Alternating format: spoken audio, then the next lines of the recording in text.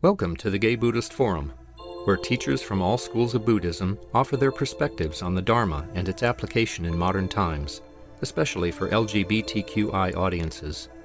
These talks are offered freely to the world and made possible by appreciative listeners.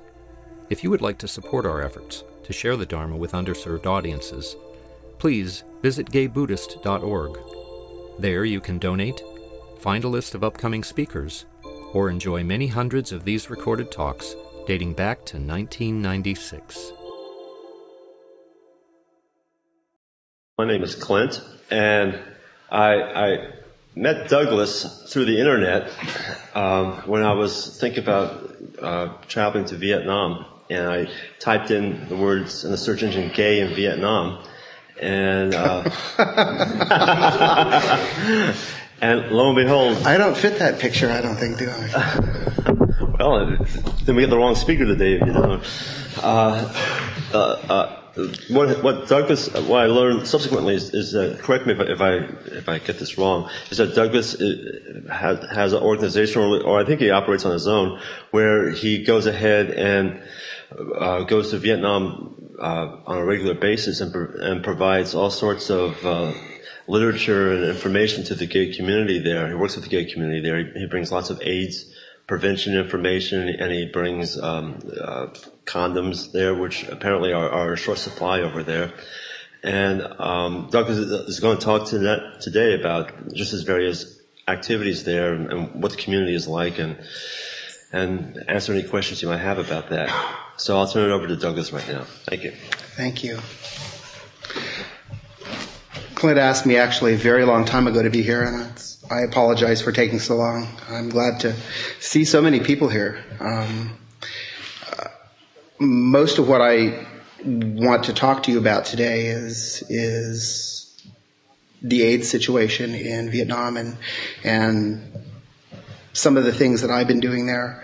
I've been going to Southeast Asia for about 25 years, and I've been living half the year, more or less, in Thailand for the past 5 years, where I have also been involved in some of the AIDS efforts there. AIDS is, in Thailand, as you probably know, an enormous problem, and it's an enormous regional problem. And unfortunately, there is not the same infrastructure in developing countries to raise money and organize grassroots efforts to solve social problems like that.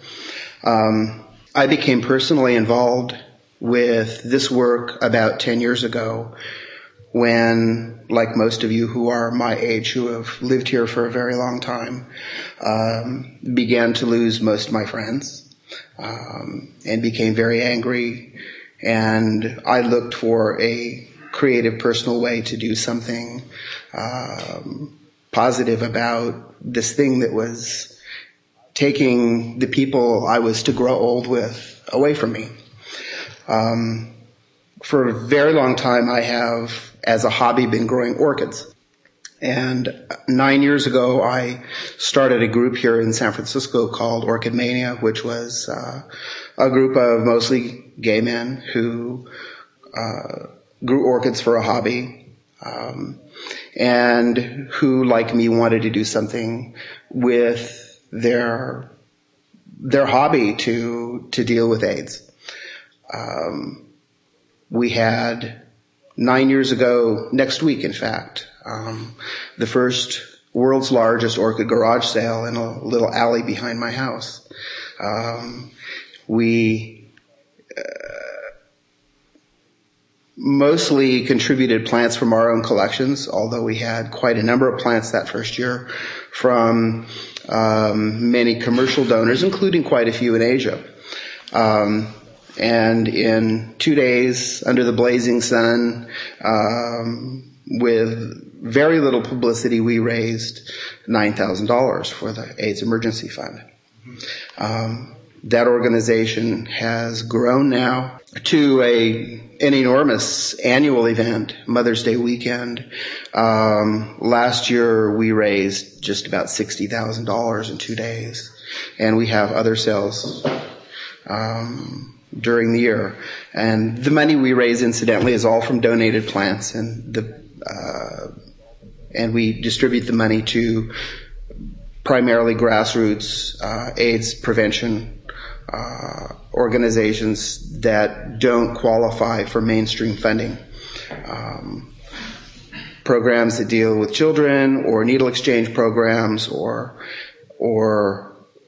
efforts that, because they don't meet traditional guidelines, just have a hard time getting money from the government or from umbrella programs like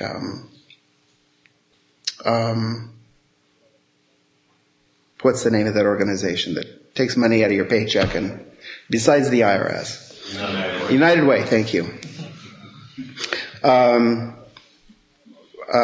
This group has grown now to include a chapter in Miami, which has just started and which we're all very excited about, because about 40% of the plants that we sell to people to make this money with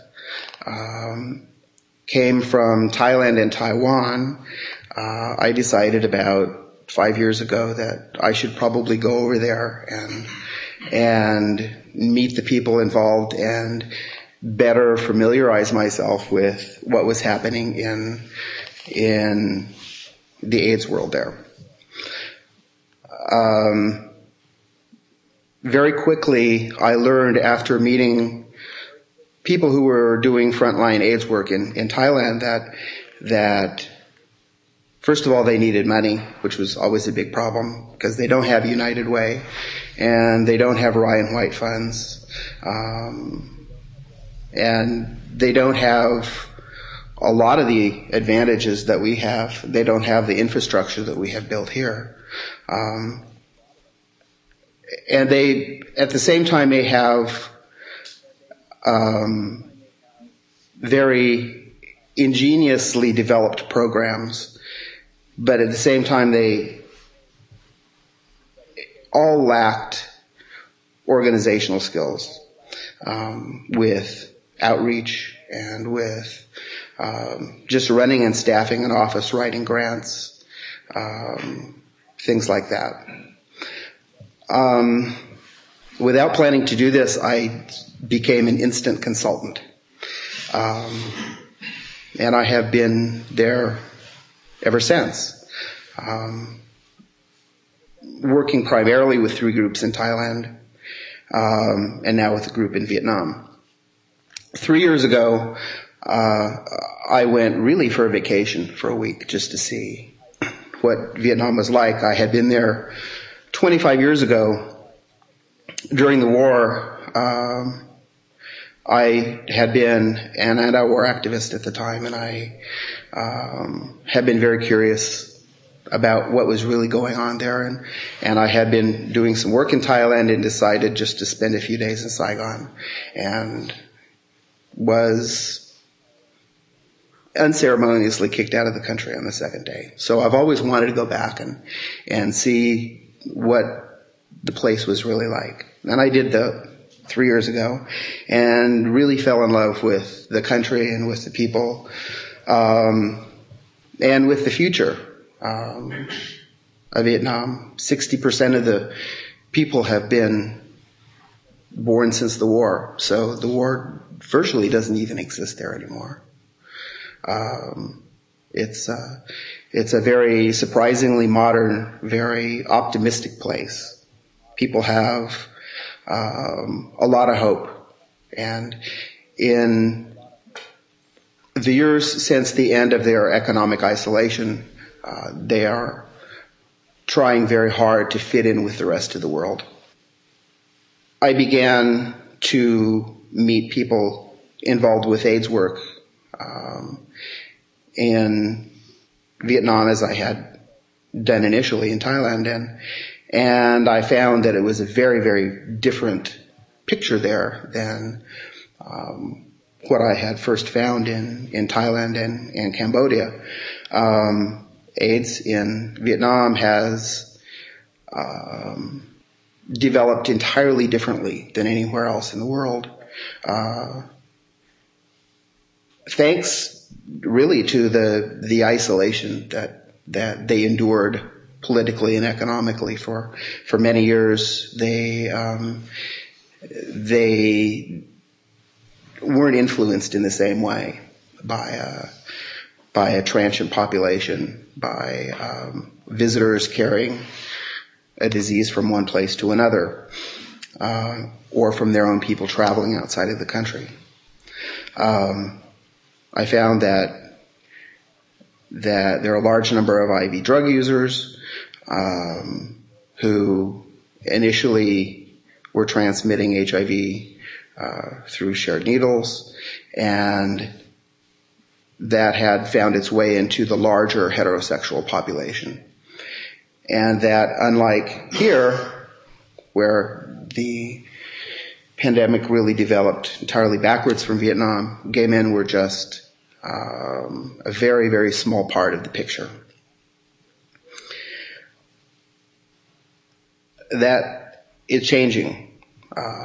And I decided 3 years ago that my calling really was there. And I began to look for a group of people who would be interested in really risking their freedom to do underground work, to do outreach work with the many, many, many gay and bisexual men,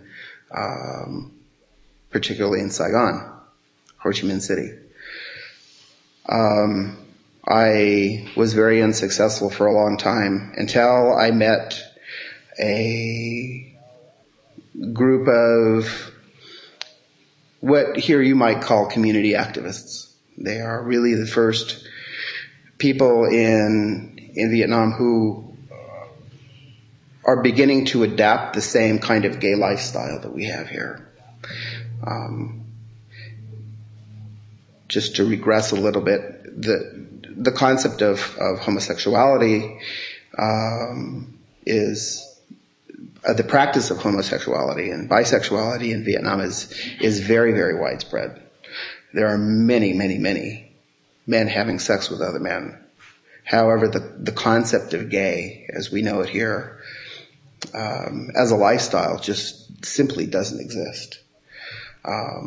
There are probably in Saigon hundreds of thousands of married men with families who have sex with other men outside of their marriages. But in the past 5 years, there has been a change, and there's a younger generation of men who are changing their attitude about their sexuality, who are becoming more liberated, who are adopting lifestyles like we are used to seeing here, who have no plans to marry, and who are creating a sense of community. The sense of community is very important there because in Vietnamese culture, everything is family. It's the center of their whole world is their family. And gay men there are beginning for the very first time to create their own family unit. AIDS has not been, until the past couple of years, a very big issue among gay men because it started, as I said, from IV drug users. It's moved into the mainstream heterosexual population, and because so many men there are bisexual, there is an increasing amount of men-to-men transmission.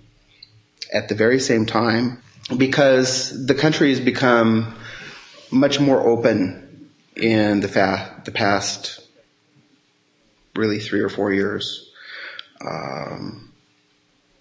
and because of the economic opportunities that the country offers to the outside world, and because it's a cheap place to go lay on a beach, a lot of visitors are traveling there. And for the very first time, we're seeing sex tours, both gay and straight, and a lot of gay men going to meet wonderful, young, attractive Vietnamese guys. And an amazing thing seems to happen when they step off the airplane. Visitors there seem to leave everything that they ever learned about safe sex at home. They have arrived in the land of the virgins. Vietnamese men look very, very young. Vietnamese people are very warm and friendly. They're eager to meet visitors. People will walk up to you on the street if you're a stranger and strike up a conversation. They're incredibly friendly. They're very warm, despite all the things that the outside world did to them. And it's very easy to meet people there and become involved romantically and sexually. So in recent years, this openness to visitors has brought an enormous escalation in HIV infection among men who have sex with men.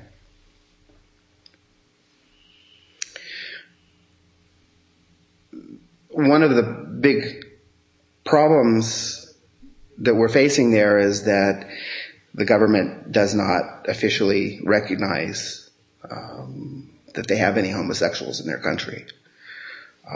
During the period of economic isolation, a doctor whose name I forget, and it's not important, wrote in a public statement that homosexuality in Vietnam was a fashion, and that if any men were actually having sex with men, it was something that they were pretending to do.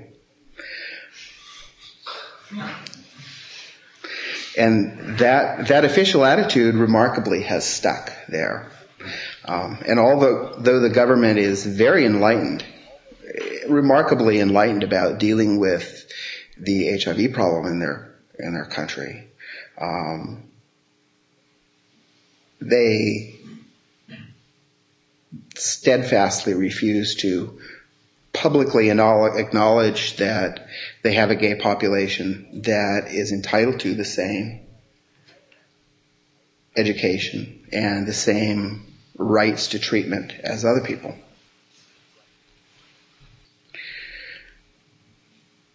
This is naturally going to become a very big problem there.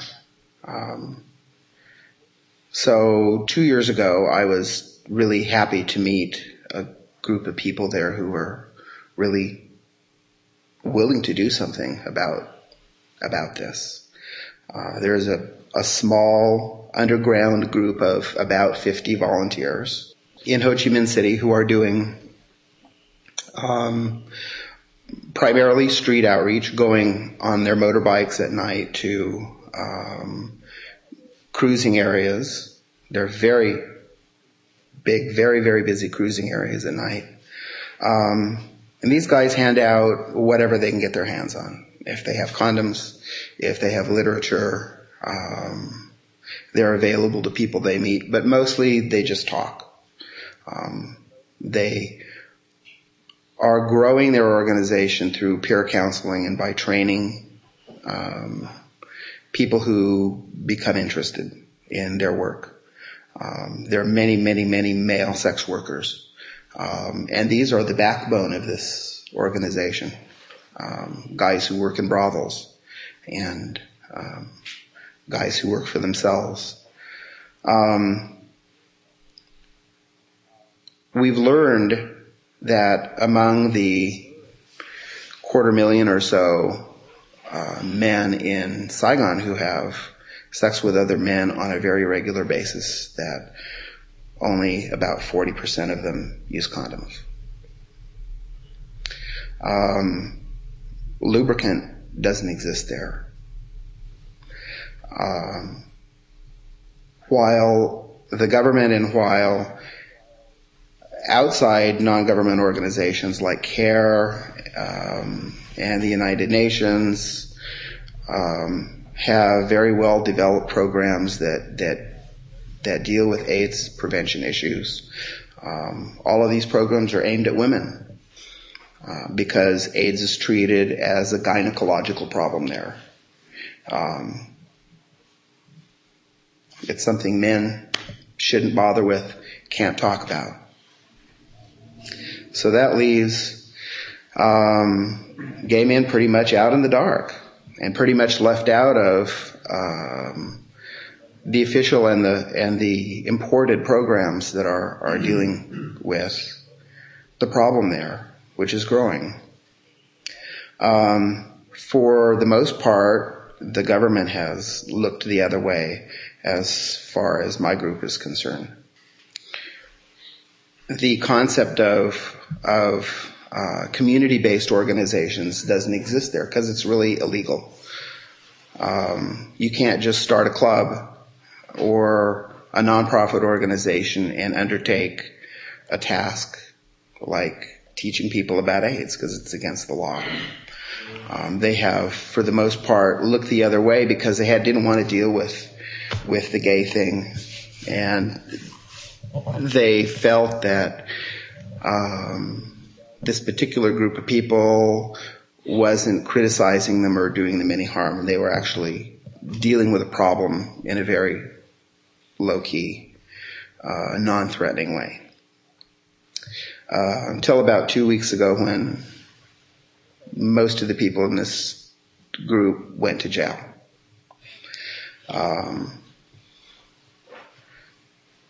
As mostly part of a vice sweep of brothels. There are 7 brothels in Saigon staffed by young men, and my group does a lot of outreach there. They sit and they talk and they really do their training, their peer counseling inside the workplace. And so it was during these vice sweeps that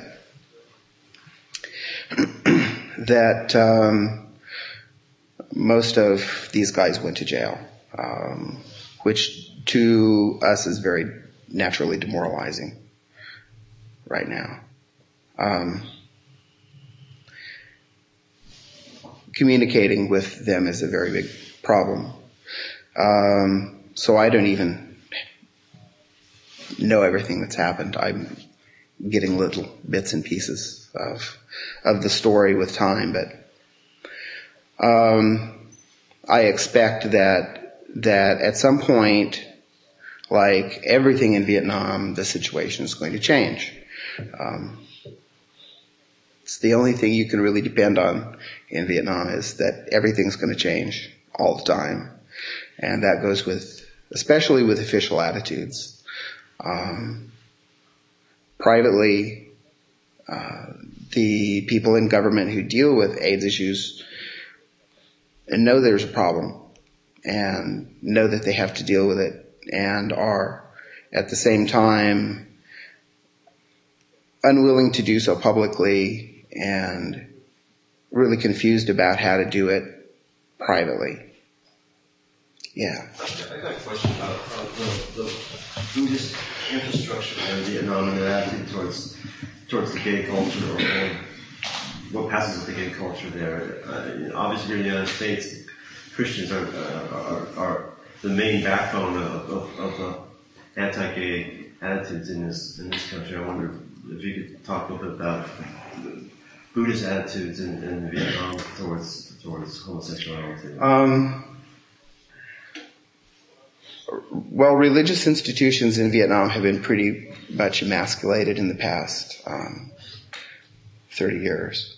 The Catholic Church is, although half the population of the South is Roman Catholic, isn't a very strong social influence.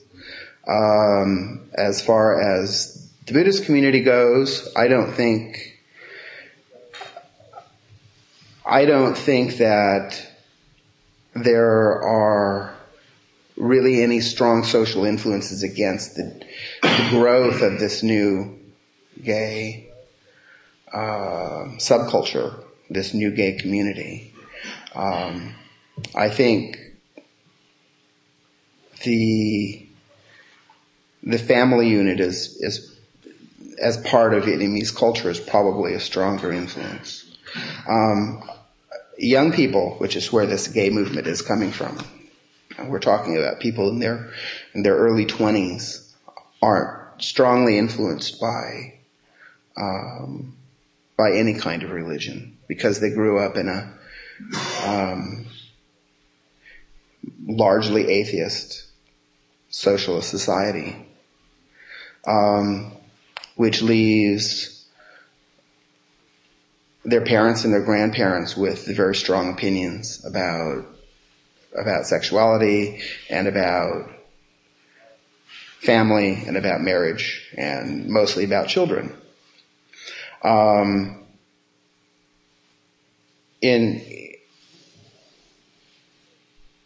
Thailand, with the exception of a couple of very vocal monks, I don't think there are really any strong anti-gay feelings. And among many Buddhists, there are strong opinions that homosexuality should be condoned, if not encouraged. And they point to a lot of scripture about.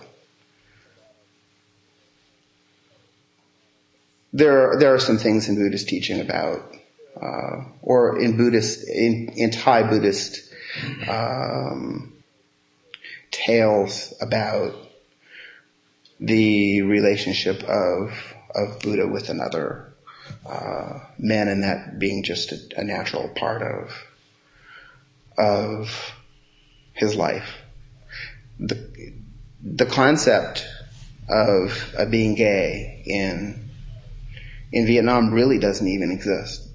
It's a peculiarity and it's a curiosity for them to see openly gay men come into their country and find their women disinteresting and only want to spend time with their men.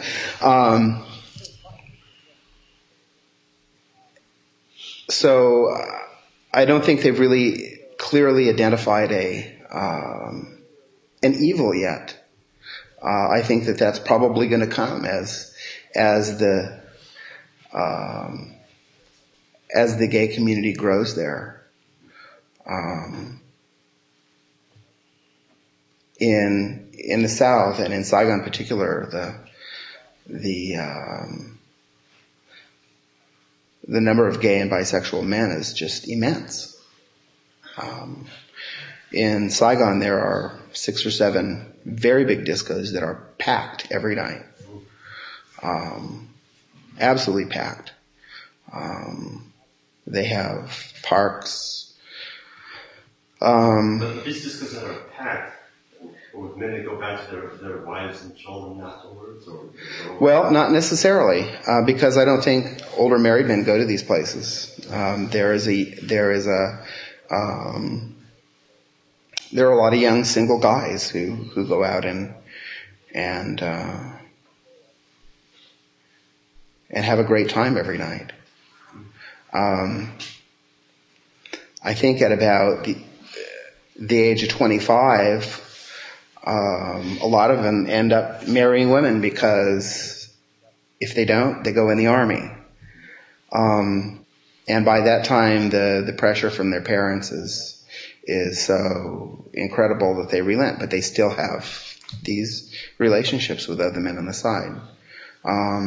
But for the first time, we're seeing people break away from that, and who are identifying themselves as gay, and by lifestyle and not just by behavior. I'm not sure where we are now. Maybe we have 1 to 12. Uh-huh. Maybe we can open up for questions if people have any. That would be a good idea. Yeah, When you work with these activists, do you sense Buddhist principles come, or it's just they're coming from atheists?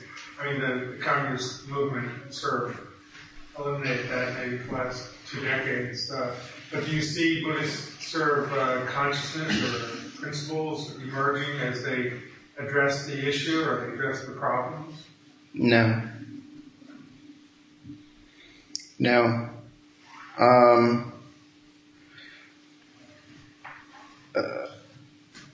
Buddhist faith in Vietnam has really largely disappeared, except in the countryside among old people. I don't see a lot of young people having any kind of spiritual training. I think the reactions that I see, on the one hand, among government people, and on the other hand, among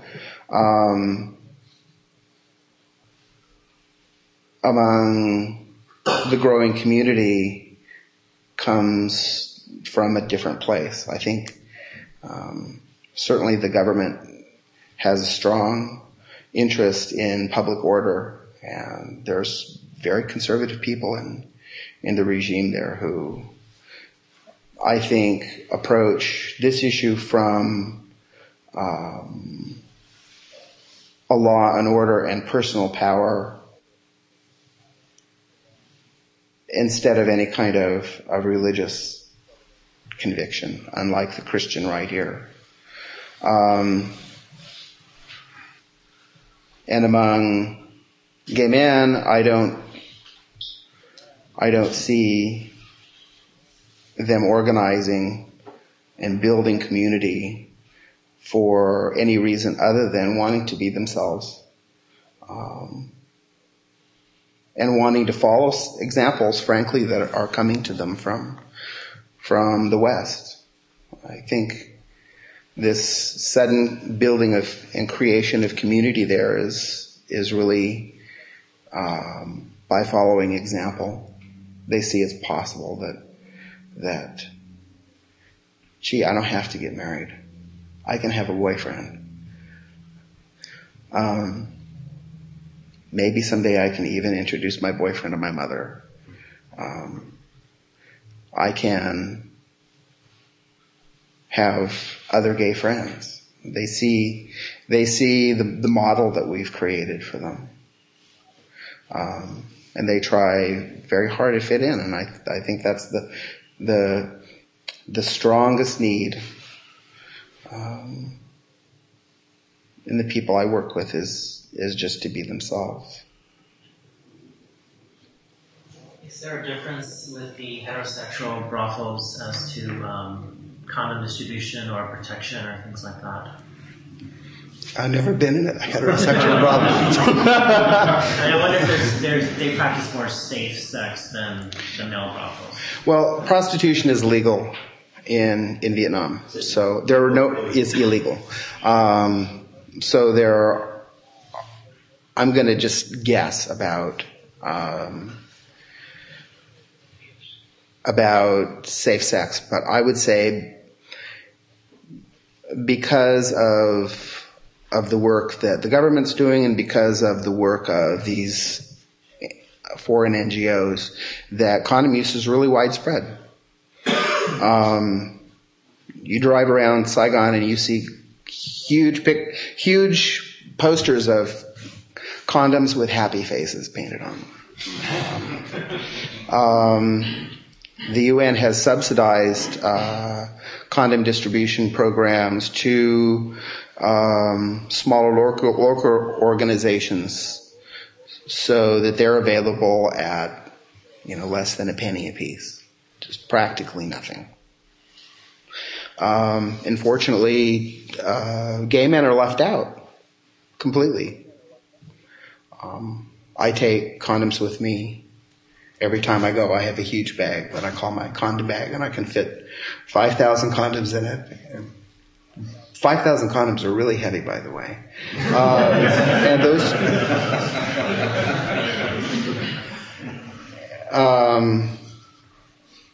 of course, they're very curious when they... when I arrive with 16 quarts of lube and 5,000 condoms.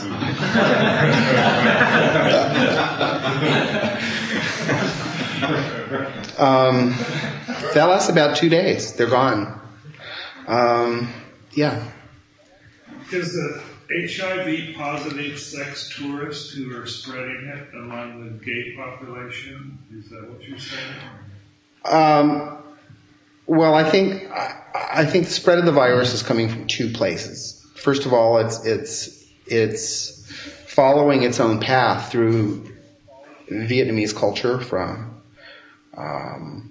first of all from IV drug users who were predominantly in the north, who have moved on to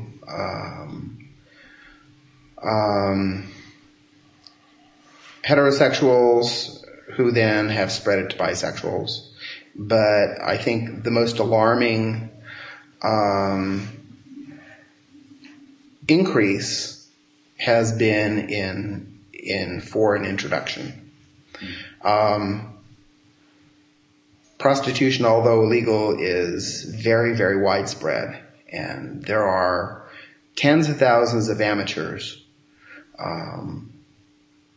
in Saigon in particular. Although people have a great attitude and they're looking forward to the future, it's still the third poorest country in the world. And a lot of people don't make $50 a month. So there are a lot of guys looking for money, and a lot of guys looking for tourists. And they just don't know.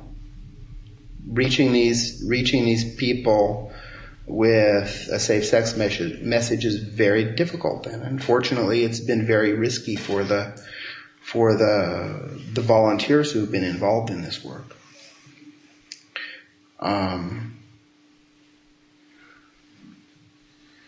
The prostitution problem in Hanoi is even greater because they're even more desperately poor in the north. And it's like everybody's a prostitute there. It's amazing.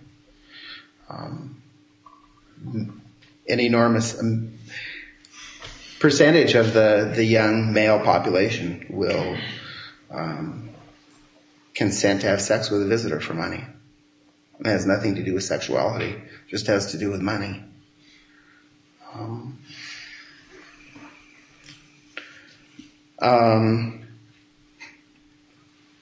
I have a friend in Hanoi who is a cyclo driver. Cyclo is like a three-wheeled tricycle with a seat in the front and the driver sits in back and pedals. And I've known this guy really since my very first trip, and he doesn't speak English and my Vietnamese really sucks. But we managed to spend really wonderful times together, and for the most part they've never been sexual, but in the time that they did, I gave him a condom and he wasn't really sure what it was or which one of us was supposed to use it. And that's a very, very common problem. A lot of men who are having sex with visitors for money, or even with Vietnamese for money, don't have access to condoms. They don't have access to lubricant. Like I said, there is no water-based lubricant manufactured or sold anywhere in the country. So even if they do have condoms, if they're using baby oil or cooking oil, the integrity of the condom is compromised to begin with. How do Vietnamese gay men get information about gay culture in the United States? Do they get it through the internet or through tourists? I guess, and that's kind of something that I'm confused. Finding it through tourists or publications or. Well, as you might imagine, there's an enormous underground of information, and people will take a piece of paper with something printed on it, and it will pass through really hundreds of hands, and it will be duplicated, perhaps thousands of times.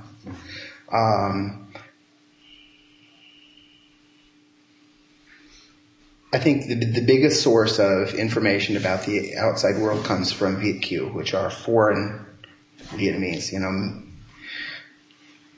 Hundreds of thousands of Vietnamese fled the country in the last days of the war or since the war, and they have been living abroad in Europe and in the United States. And with the new openness of the country and the forgiveness of the government, they're going back, and they're taking a lot of radical ideas with them about economics, about fashion, and about many social issues, not the least of which is sexuality. One of the fundamental problems that AIDS workers face in Vietnam is that in Vietnamese culture you can't talk about sex. It's just not. It's not something that people do easily. And I think this has changed with a lot of Viet Kieu who are going back to see their families again after 20 years, 25 years, and in many cases to stay or open businesses there. They're introducing a lot of foreign concepts. So it's these outsiders, I think Vietnamese outsiders more than others who are introducing the concept of gay community there. I know we have a pretty good size gay Vietnamese population here in the Bay Area, and I know many of them go back regularly and have friends there, have relationships there, with the people I work with there. Many of them have boyfriends from Australia who are Vietnamese, who are Viet Kieu.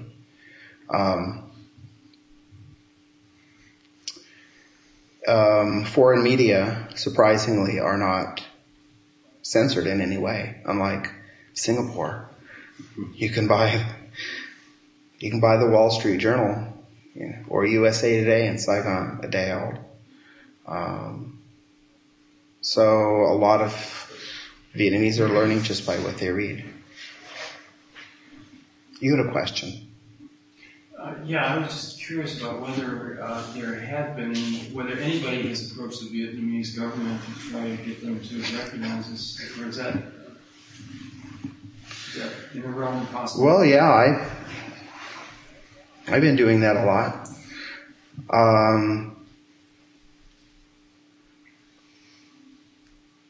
I am able to, for some reason that I can't understand, to see anyone I want, just about.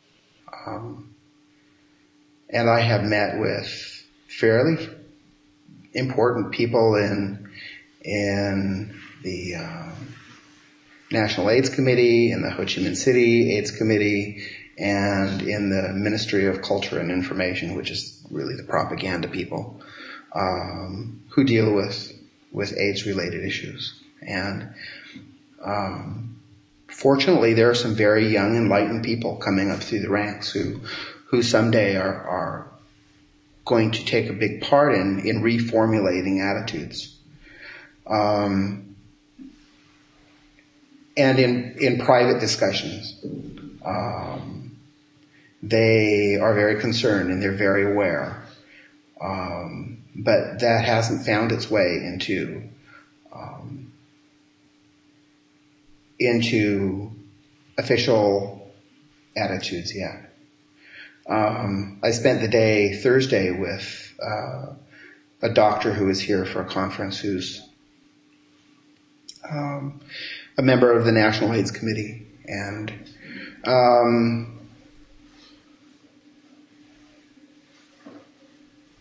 he was completely unaware, really, of any kind of grassroots effort going on in Saigon. He was completely dumbfounded that foreigners would have any interest in developing solutions there. And he even has gone so far as to commit to, he lives in Hanoi, I'm going to take him to Ho Chi Minh City and meet with some local people who will hopefully take the police heat off of the volunteers there who are trying to do the work. I unfortunately have to interrupt you because it's almost 5 minutes after we're supposed to end. Good heavens. Any more questions? That's okay. I'll just do it after we thank you very much. I hope I didn't just blab on and that I actually answered your question and gave you some idea of what I'm doing there. And I'm not the only one. There are others doing this too. But if you have other questions you'd like to ask, please do during the social time. Thank you very much for having me here. It's wonderful to see so many people. And you've all been so quiet. Thank you. Thank you. Thank you for listening to the Gay Buddhist Forum. If you would like to hear several new talks per month and be notified of upcoming speakers so you can participate live, please subscribe to this podcast, like us on Facebook, and join our mailing list by visiting gaybuddhist.org.